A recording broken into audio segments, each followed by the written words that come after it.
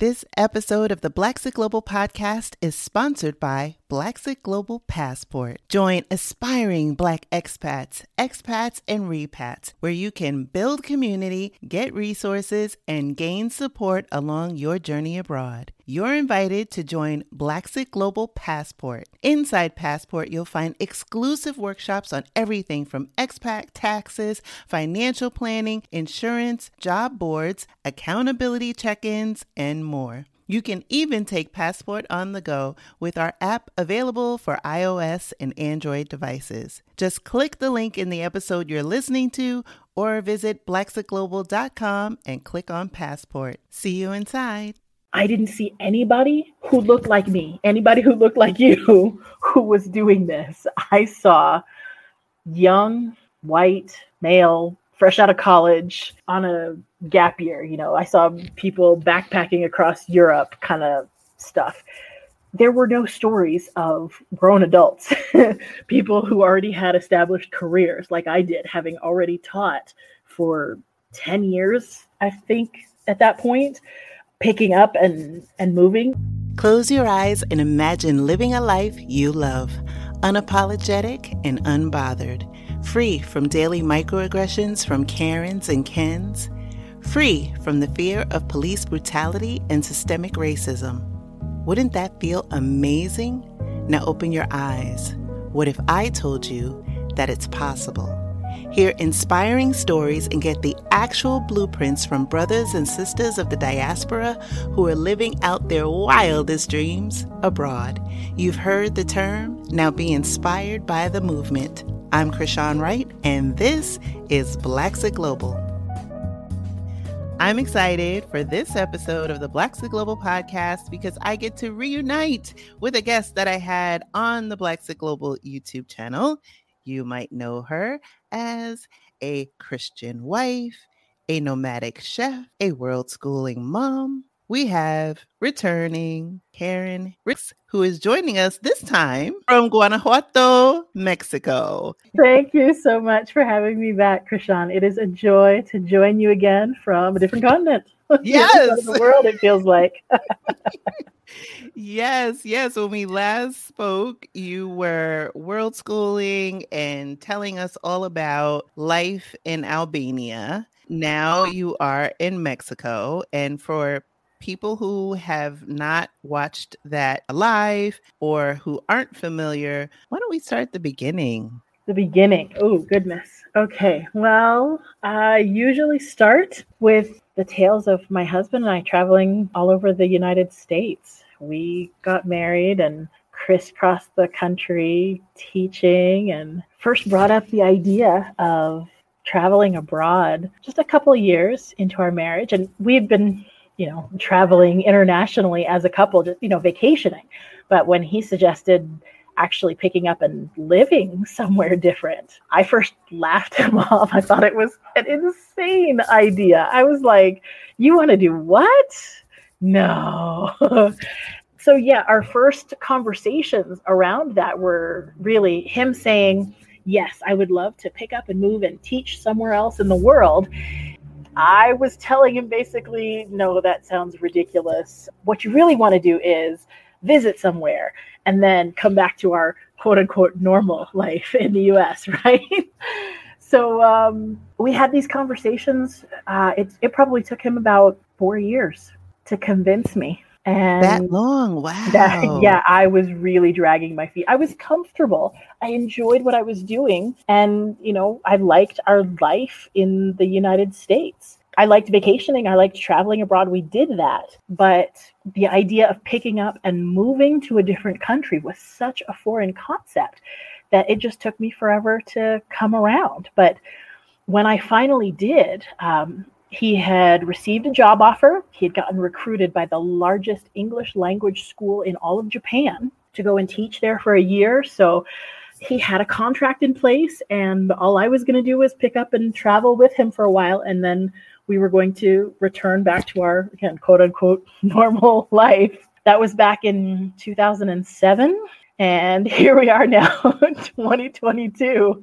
We picked up, we moved, and we didn't look back. We spent 10 years in Japan, and it was marvelous. Our son was born there. I founded an international Montessori school there. We had a wonderful, thriving community. We loved teaching. We were involved in our church, a great community of other foreign residents in Japan. It was marvelous. And then I received an invitation to participate in this amazing cooking program at a school in Italy.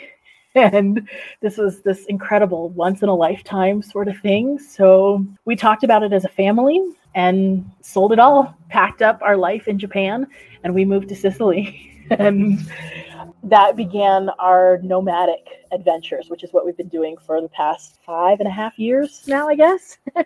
We moved from Japan to Italy, and we just kind of kept going. We realized really kind of organically what digital nomadism was, that we had not only the ability, but the means to pick up and move from one country to another to continue the work that we were doing online uninterrupted. And so we just kind of followed our hearts, followed opportunities, followed our curiosity. It's been about a dozen different countries, I guess, now on 4 different continents. And we just keep going, and we're having a blast. And it is just such a blessing. There's so much to unpack there. I want to back up a little bit because I think this part of the conversation is really going to be helpful for people who can identify with your situation, being the spouse that was the resistant spouse, Yes. or they're the ones that want to move abroad, but they have a resistant spouse. So they may have, like you guys, traveled on vacations to different countries, but the idea, the ability to contemplate a day-to-day in a foreign country was too much of a leap. So I know you talked about your husband having this contract and then going from, hey, let's move abroad to, hey, we're going to go to Japan. But, you know, aside from the contract, I know you talked about that 4 years that it took you to arrive at that place. Is there a particular conversation thread or technique or maybe soul work that you did with yourself that allowed you to get to that place where you were able to say yes? You know, so much happened as I look back in hindsight, obviously, at those 4 years from the time that my husband first broached the idea to us actually packing our bags and moving to cross oceans and continents to live in this place that was to us completely foreign. One of the reasons that I absolutely love sharing our stories with podcasts such as yours is the biggest block that I had to overcome was just there was so much that I did not know. My imagination was not broad enough to expand my idea of self, of identity. I couldn't picture myself living that kind of lifestyle because I didn't know anybody who had ever done anything like that. I'd never heard of anybody doing anything like that. And once my husband and I really seriously got into conversation again about what that might look like, and I started searching to find stories of other people who had made a leap like that. The stories were few and far between, first and foremost. Again, we're talking, 15 plus years ago. But also, I didn't see anybody who looked like me, anybody who looked like you, who was doing this. I saw young, white, male, fresh out of college on a gap year. I saw people backpacking across Europe kind of stuff. There were no stories of grown adults, people who already had established careers like I did, having already taught for 10 years, I think, at that point, picking up and moving and, taking what essentially amounted to a sabbatical for me personally in order to make that mental shift to leaving the classroom in the United States to be essentially a trailing spouse of another professional in another country, in another culture, in another language. But once I began to ponder the idea, I kind of got excited. I mean, who in their mid-30s thinks about, or early 30s, whatever I was at the time, thinks about taking a sabbatical and picking up and essentially starting life over. I started reading stories, not just searching for other Americans who had gone to teach in foreign countries, but what was the life of like a Japanese housewife? Because that was essentially what I was going to do. I was just going to go and be a housewife in Japan. What could that look like? And when I started to consider the possibilities, then I got really excited. I was like, wow, I could, explore all of these things that I'd never considered or just didn't have time for before. Yeah, it was a lot of fun. Again, the broader my imagination began to grow, the more excited I became about the possibilities. And once we were in Japan, then it was just like, it was mind expanding on an entirely new level. It sounds that way because you talked about being a trailing spouse, and I've had other trailing spouses on the show that have talked about giving up careers for their spouse to go and seek another opportunity in another country, and that confrontation with identity loss or trying to reestablish the identity. And then it sounds like you were able to do that with establishing the Montessori school, deciding to have your son there. It sounds like you didn't even allow even the language barrier to stand in your way of living your best life. Because I know when I hear you say, hey, we moved to Japan and I've started a school, I'm like, wait, how Sway? You're absolutely right. It started with me really just shaking up my entire personal perspective, not just as a Black woman, but as a wife, as a professional, just as a curious individual who already loved traveling the world. Picking that Karen from back before 2007 out of the United States, out of the classroom, out of this teaching career, and placing her in Japan. And not Tokyo, mind you. We were in central Japan, hours outside of the big city. Not like a totally rural, out of the way area. It was still a relatively large city, like 250,000 people or something. But not in the center of what everybody knows and thinks of when they see major media representation of Japan. It was a lot, but it also really emboldened me as to what I was capable of, because I was capable of picking up and shifting my life to another country where I literally knew no one except my husband, where I had, studied a few CDs so I could do some basic greetings, but I was functionally illiterate all over again. That is a major challenge to overcome. And so to go from that to having local business owners actually approached me about the possibility of collaborating, which was part of what encouraged me to open up my school when I did. Just the recognition that I am so much more than who my limited imagination believed I could be. And stepping outside of my comfort zone, outside of US borders, really just gave me the freedom to spread my wings and fly in so many directions that I never saw were possible before. Oh my gosh, you're inspiring me on so many levels.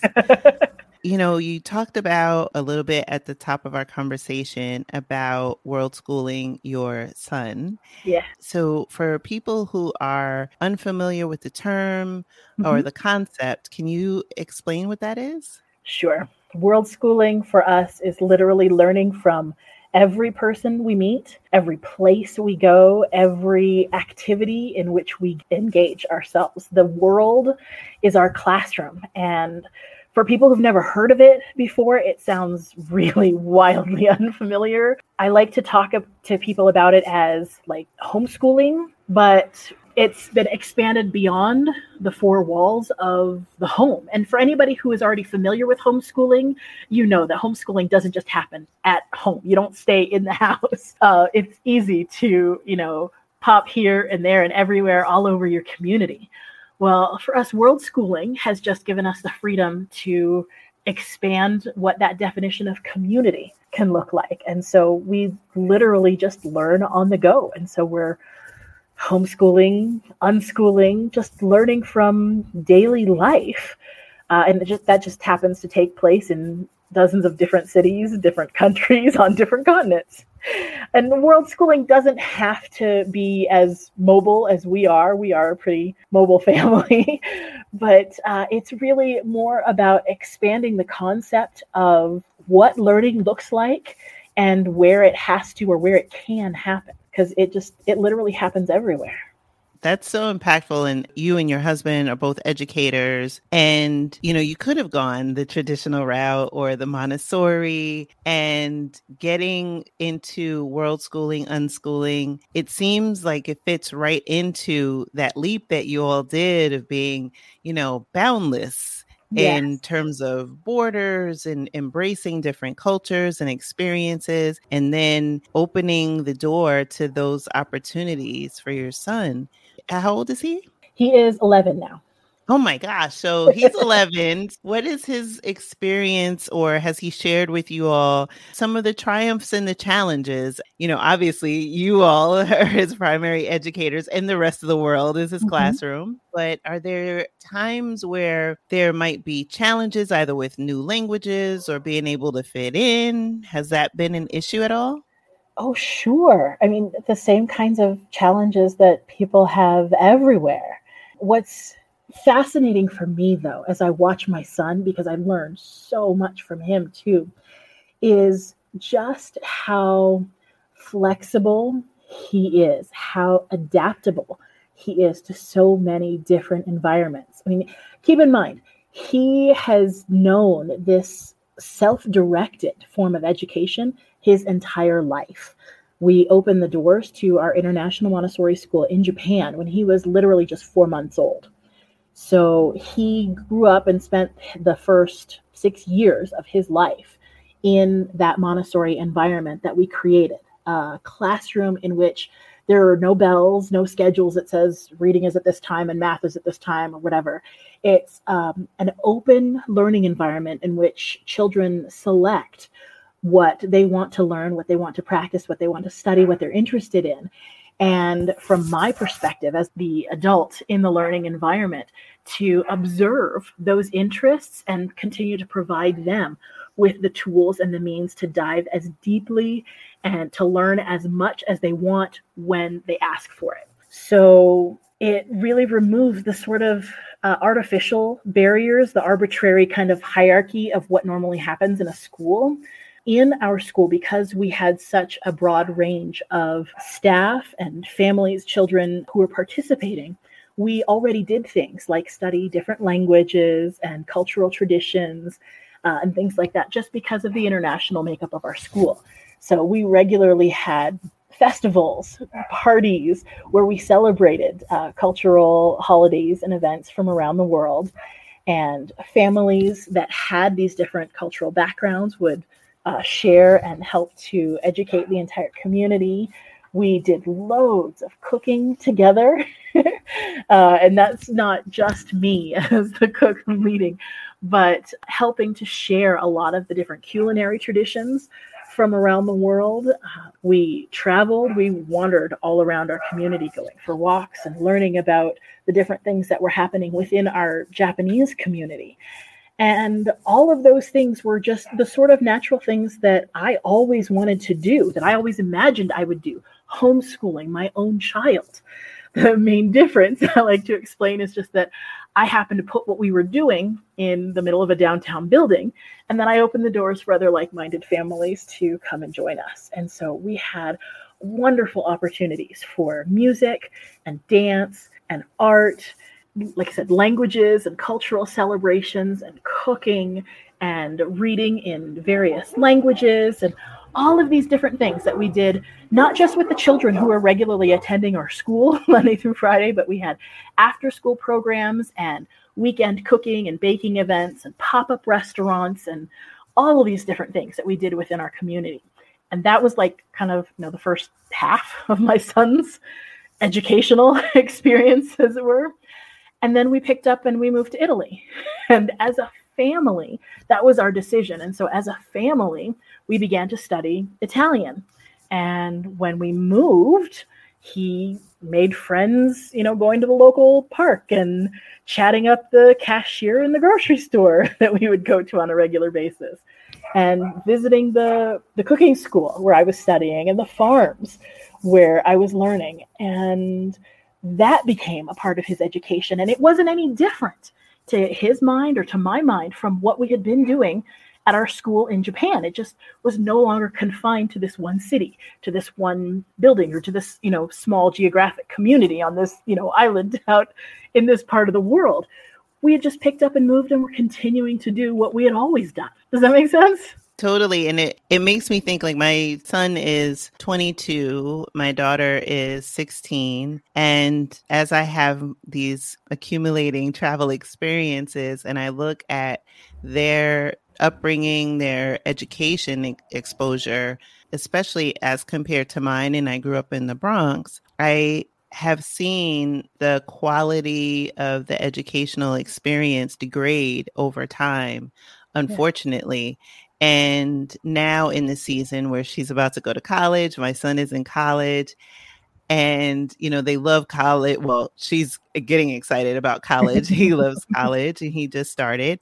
Yeah. And getting excited, and he needed that break, because going back to what I was saying about the degradation of the educational system in the United States is teach for the test and everything's rote. The teachers aren't inspired because they're not able to allow their creativity to come through in a lot of ways to be inspiring to the children because of all this, compulsory mandates and all of these things. Even just the exposure, the books that they have, it's just a very limited view of history, regardless of whose history we're talking about. It comes from a very US-centric perspective. And the things that I was exposed to in my upbringing were, we would go to the library. We would go to the different museums. We had at my high school an international club, and they traveled to different countries. My kids, when they were in a private school for a number of years, they definitely had like the classroom where they were able to do a lot of experiential things and learning. But then as they got into the higher grades,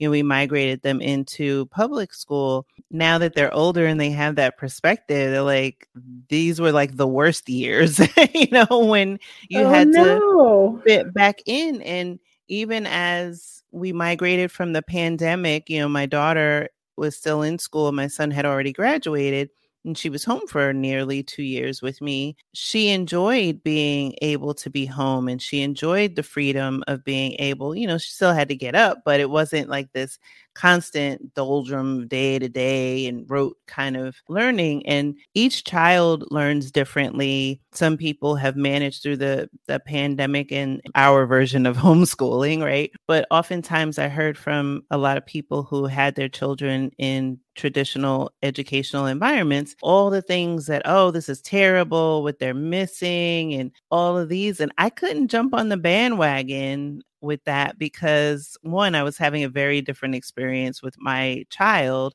And two, I didn't have this view that the educational system in the United States is like above par, right? So it's always a struggle point. And when I get the opportunity to have conversations with people like yourself, when I get the opportunity to go to other countries and ask people who are native to that environment, or even foreigners who have children there, and even my own observations, I'm able to see that there is a zest for life, and there is an expanded knowledge of other cultures, of other languages, more than their native tongue. And that I feel, especially as I get older and I'm about to embark on my journey, that there's this sense of so much that we've missed and been shortchanged in America. And I see that now as I'm starting to embark on language classes and prep for my Blacksit. And I'm excited about it. It's just different than when I,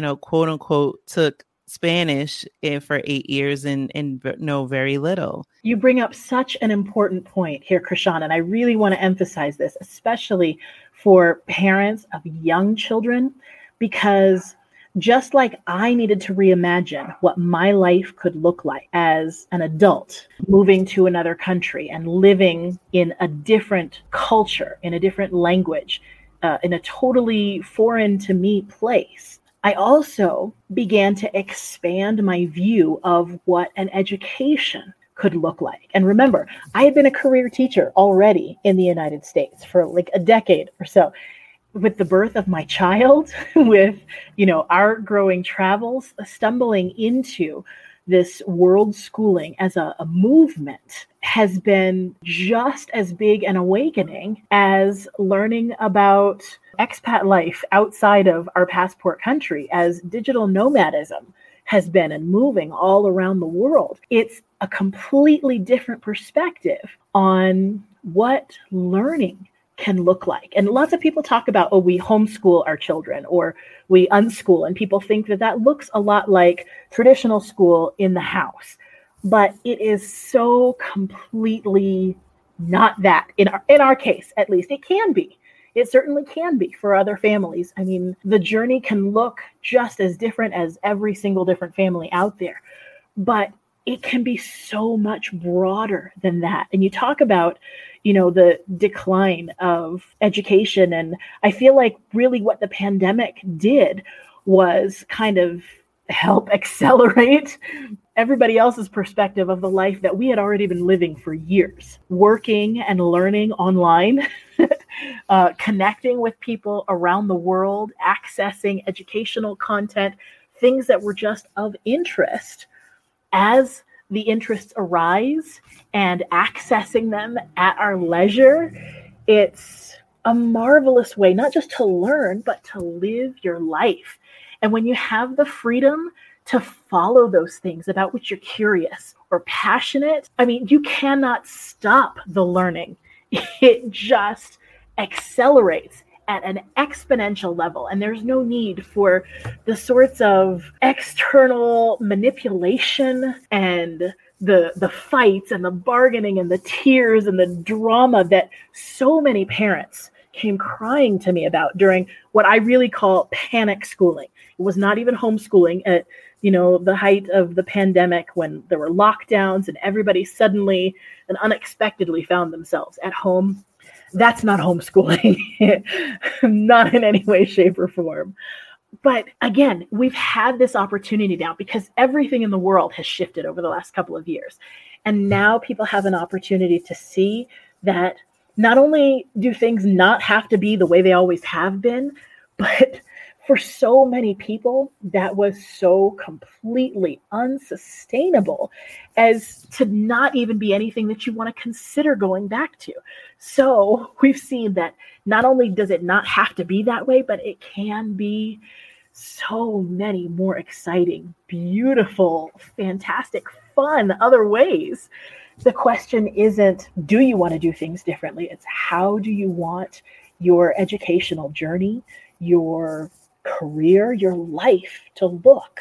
And you can dream about where you want that to happen, how you want it to look, what kinds of things you want to do.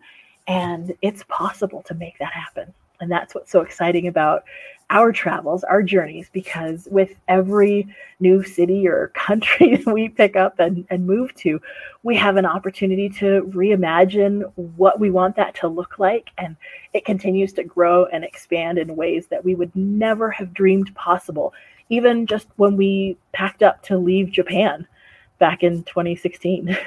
I love this because you're talking so much about tapping into that boundless sense of imagination and curiosity that we all had as children, that over time, as we are adults, gets further and further away. And giving yourself, it doesn't have to. And so giving yourself permission, even if you're not quite ready to leave the country, but just to give yourself permission to close your eyes. I mean, it's like I start the podcast, and that's intentional, right? Yes. It's to close your eyes and imagine living a life you love.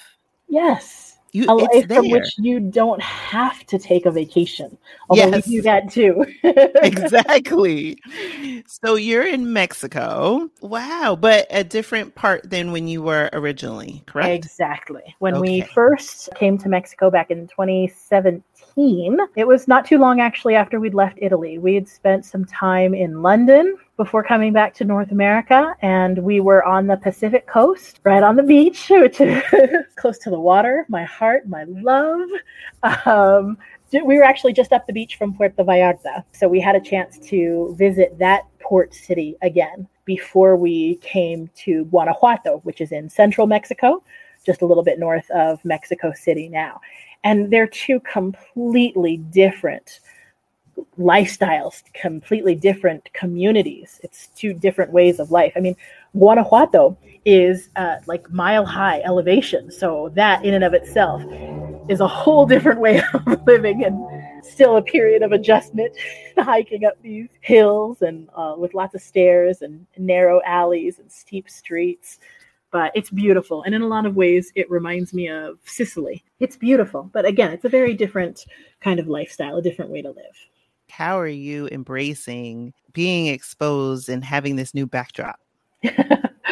Well, one of the beautiful things about being world schoolers is that the connections that we have made through various online communities have really shrunk the globe for us.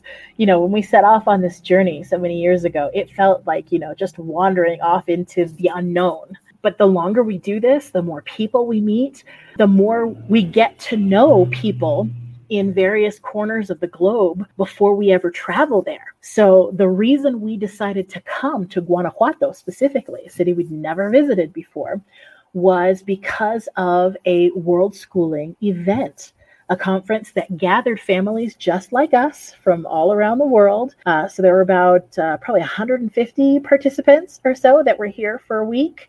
And we had a chance to hang out, to chat, to share our stories, our tales of adventure, our hopes and dreams and fears. And because I had been working with the organizer online for years, this was just the first time that we had been on the same continent actually in a while. So her invitation to me to come and be a speaker, one of the presenters here for the conference, was what drew us to this city. And so unlike, back in 2007, when my husband and I left for Japan and we literally didn't know anybody and couldn't read, speak, write, whatever, this felt more like, just going to visit a different part of town, really. We were already familiar with Mexico because my husband and I both grew up in Southern California. So we have passable Spanish skills. So it didn't feel like there was a significant language barrier. Like I said, we did stop in Puerto Vallarta to vacation for a little bit before we transitioned to the center here. But when we landed here, we knew people. Some people that, like I said, we had known and met and been working with online. Some people that we were just meeting in person for the first time, but it felt like, long lost friends that we were just coming to hang out with. And so that idea that, my child, again, an only child who's been traveling around the world, with his parents, he could have been like this isolated loner. I know that's this horrible stereotype that happens with homeschoolers and with only children. But he came together with the various families that gathered for this conference. And again, it was just like he was hanging out with, long lost friends, children he had connected with and been playing video games with online from Albania or wherever. They finally got to meet in person. And he met others for the first time. And they connected immediately over, some of the places that we have traveled or their love of some of the same games or anime or whatever. And I had no worries whatsoever about dropping him off at the beginning of the conference day, which was like a 9 to 5 schedule kind of, or 9 to 6 maybe most of the week, which is totally an abnormal schedule for us. We're night owls as a family. We typically, might not wake up until 11 or 12 even and go on late into the night. But again, this lifestyle lends itself to flexibility. And so we changed our schedule to conform with the conference schedule. And while he was hanging out with his peers in the park, playing games and getting to know one another. I was presenting and learning from other world schooling parents like myself who have traveled to different parts of the globe and who have, multiple children or have had different experiences in places that we have yet to travel. And I'm busy taking notes about, okay, so now when we go to this country and this continent, I know that we'll want to go hang out at this park. And I've got the names of like restaurants that we want to visit and special shops that we want to go and patronize and, tours to take and places to hang out. And we're a big community that just happens to come together intermittently, sort of like you might for a family reunion or something, people with whom you have a connection, but you don't see all the time face to face. And it is amazing the stuff that happens in the short time when we do come together. But it's so much less of like this wild, blind kind of leap that I felt we were taking, this leap of faith when my husband and I left back in 2007 to move from the US to Japan. That was just us. And we were out on our own, off into who knows what. But now we have this community of people who can kind of show us the way, provide some helpful hints before we land. And we have this experience under our belts that says, hey, we can actually pick up and move to a country where we know no one and where we don't speak the language, and we can still thrive. We did that moving to Japan. We did that actually after our second trip in Italy. When we landed in Albania, we didn't know anybody there. We didn't know anything about the history, the culture. That was the first place that we had gone where we literally spoke 0 words of the local language. And within a week or two, we were like, wow, we're at home. This place is wonderful. And the people are welcoming. And we can make this work here. And the more experiences like that you have under your belt, again, the more empowering it is to know that, we can thrive anywhere we choose. And that is the most wonderful education I feel like we as parents not only can provide for our son, but that we can live for ourselves. As parents, we tell our kids all the time, you can be what you want, you can do what you want. But so many of us don't really and truly live our lives that way. So we're not just talking the talk, but we want to walk the walk too. Oh, and you are a shining example. And I know that in our last conversation, we were talking, and you have your YouTube channel, Our Kitchen Classroom. Yes. And what I love about Our Kitchen Classroom and what you do is that you bring that nomadic life into your approach to cooking. And so you aren't bound by this kind of traditional construct. Can you talk a little bit about Our Kitchen Classroom, why you feel like it's important to have that as an option for people to embrace? Not just, they may not be able to embrace wanderlust, but they can get their cook on. Yes. Well, I grew up cooking. I started cooking when I was 6 years old. My mother was a career educator herself, was really one for providing support and encouragement and getting out of the way. So I remember asking my mother one day how she made something that I really enjoyed. And she pointed to the side shelf where she kept a stack of cookbooks. She said, you can find a recipe in there. You know how to read and follow instructions. Go to town.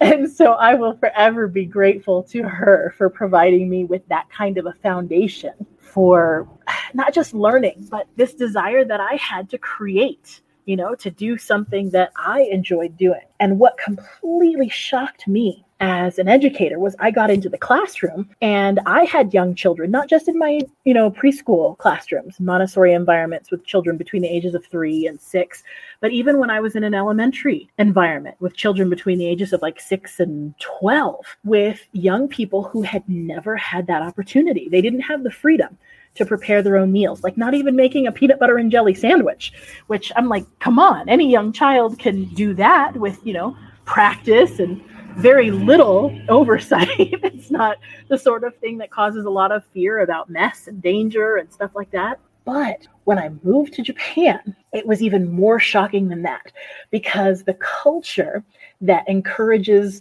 this idea of a very attentive housewife and mother had women that I knew with even teenage children who did not prepare their own meals, like not even making a lunch to go to school. I knew Japanese moms who would get up an hour or more earlier than the rest of their family to make lunches, not just for elementary school children, but even for teenagers going to high school, for husbands going off to work. And that was their responsibility. And I thought, well, that's fantastic if that's what you love to do. But if you have a young child who wants to help, who wants to learn, who wants to participate, let them in. And for some of the Japanese moms with whom I was working when I first started teaching, that again was a completely foreign concept. They were like, but I don't know how to do that. In fact, I lock the kitchen door. My children are not allowed in the kitchen. And I said, okay, well, let's change that. And so, as I said, when we opened the doors of our international Montessori school, cooking was one of the foundational elements of the curriculum. We didn't have textbooks, but we had sets of cutting boards and knives, and everybody participated that wanted to in not just making snacks for the day, but literally like preparing lunch. And as I said, we would have weekend workshops. I had a whole series that we called Books and Baking. We would read different children's books. We would have story time. And then we would bake something that followed along the lines of the story that we had just read. And then when all the cooking and baking was finished, we would clean up. And while we were enjoying our snacks, we would sit down together and read the story again. And everybody would have a better appreciation for what we had learned. And the process showed me what I already knew as a Montessori teacher, which is that we learn in so many different ways than what we expect as adults who have attended traditional schooling, sitting at a desk and learning from a textbook and taking written tests. And that is, the more we involve all of our senses, the more neural connections are made, the more meaningful and the more memorable the learning is, and the more excited people get because they really take ownership, not just of the end result, but throughout the entire process. So the learning is truly a progressive journey, and everyone can participate, from the tiniest of infants to, adults who, could still stand and walk and participate in whatever manner people want to participate. And so I'm still teaching just like I was in the classroom all those years ago. It's just, again, the kitchen now is our classroom, thus our kitchen classroom, and food is our medium. And we learn all kinds of amazing things. And I enjoy personally studying the culinary traditions of the different places that we land. And so I study not just in professional kitchens with chefs, but also with housewives and people who just love to cook and who have been preparing traditional dishes from their cultural heritage, like I was from the time they were young children. Because there's so much to learn from that, but there's also so much fun in blurring the lines, if you will, because the food might have a history in a particular place, but as people, we move. And as our world has gotten smaller, we can move ingredients around the world too. And so there's no need to stay within strict lines of this has to be done in this way and with only this specific ingredient. So we prepare all kinds of meals and dishes using the ingredients that we have at our disposal, using some of the techniques and the cooking methods that we learn in various parts of the world. And sometimes it's something that is strictly in this place and with these local ingredients. And sometimes we just play with whatever we have at hand. And it is so much fun. It's just a delicious way to learn.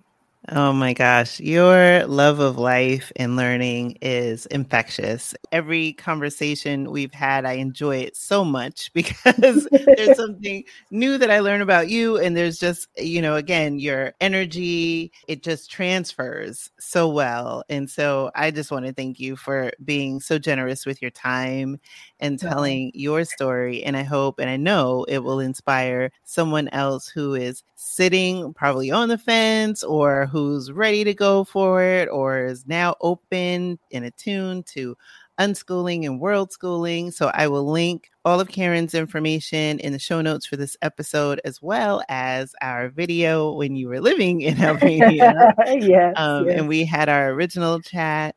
But before we close, Karen, what do you think is next for you? Oh, goodness. I get asked that question all the time, and I just have to laugh and shake my head because, as I said, when my husband and I first made the leap to move from the US to Japan, it was going to be for 1 year, maybe two at the outside if we really liked it. And that was the plan. And obviously, 10 years later, that plan had changed drastically. Then, when we moved from Japan to Italy, we had plans to stay in Italy. There was, the potential of a job that was going to keep us there in Italy. And again, plans changed. The last time we made really long-term plans was the first time that I had been working to connect with my friend who organized this Project Family World School conference. And it was in January of 2020. And we were going to meet up with everybody in Vietnam in the fall. And obviously, everything in the world went sideways. And that didn't happen. The plan, again, changed drastically. But what gets me excited about that is the things that I had planned were still so much smaller and more limited than the plans that God had for us, because we have done things that I could not have even imagined. And so when people ask me, what's the plan? I say, well, I have a long list now, an ever-growing list of places I would like to go, things I would like to see, activities that I would like to do. My motto right now is Semper Gumby. I'm going to remain flexible and open to whatever opportunities happen to arise. I might have an idea of something that the way I think it should go, but being flexible enough and remaining open to whatever new possibilities arise has proven so incredibly rewarding that I'm excited to see what happens next. Well, I'm excited too, because like I said, the last time we spoke, you were in Albania, and then you jumped on here and you were like, girl, I'm in Mexico. I'm like, wait, what? So the story is still being written. Exactly. So, Karen, thank you so much for being a guest on the Blacks of Global podcast. I can't wait to see and watch this story continue to unfold for you and your family. Thank you so much for having me, Krishan. I really appreciate all that you do in enlightening more and more people who look like us about the possibilities that await out there in the wide, wide world. And I can't wait to meet others who have heard and been inspired by this podcast out here in these international streets. It might be here in Mexico. It might be in Albania. It might be somewhere else that we can't even find on a map yet. But who knows what might happen and the magic that we can create when we come together. Thank you for listening to the Blacks at Global podcast. For more information on today's episode, be sure to visit our website at blacksatglobal.com. It's not only possible to live out your dreams unbothered and in full color, it is your birthright. Are you trying to sort out health plans, banking, VPN, and other connectivity for your move abroad? Well, have no fear, we've got you with the Move Abroad Starter Kit. Get yours today at blacksatglobal.com/resources. That's blacksatglobal.com/resources.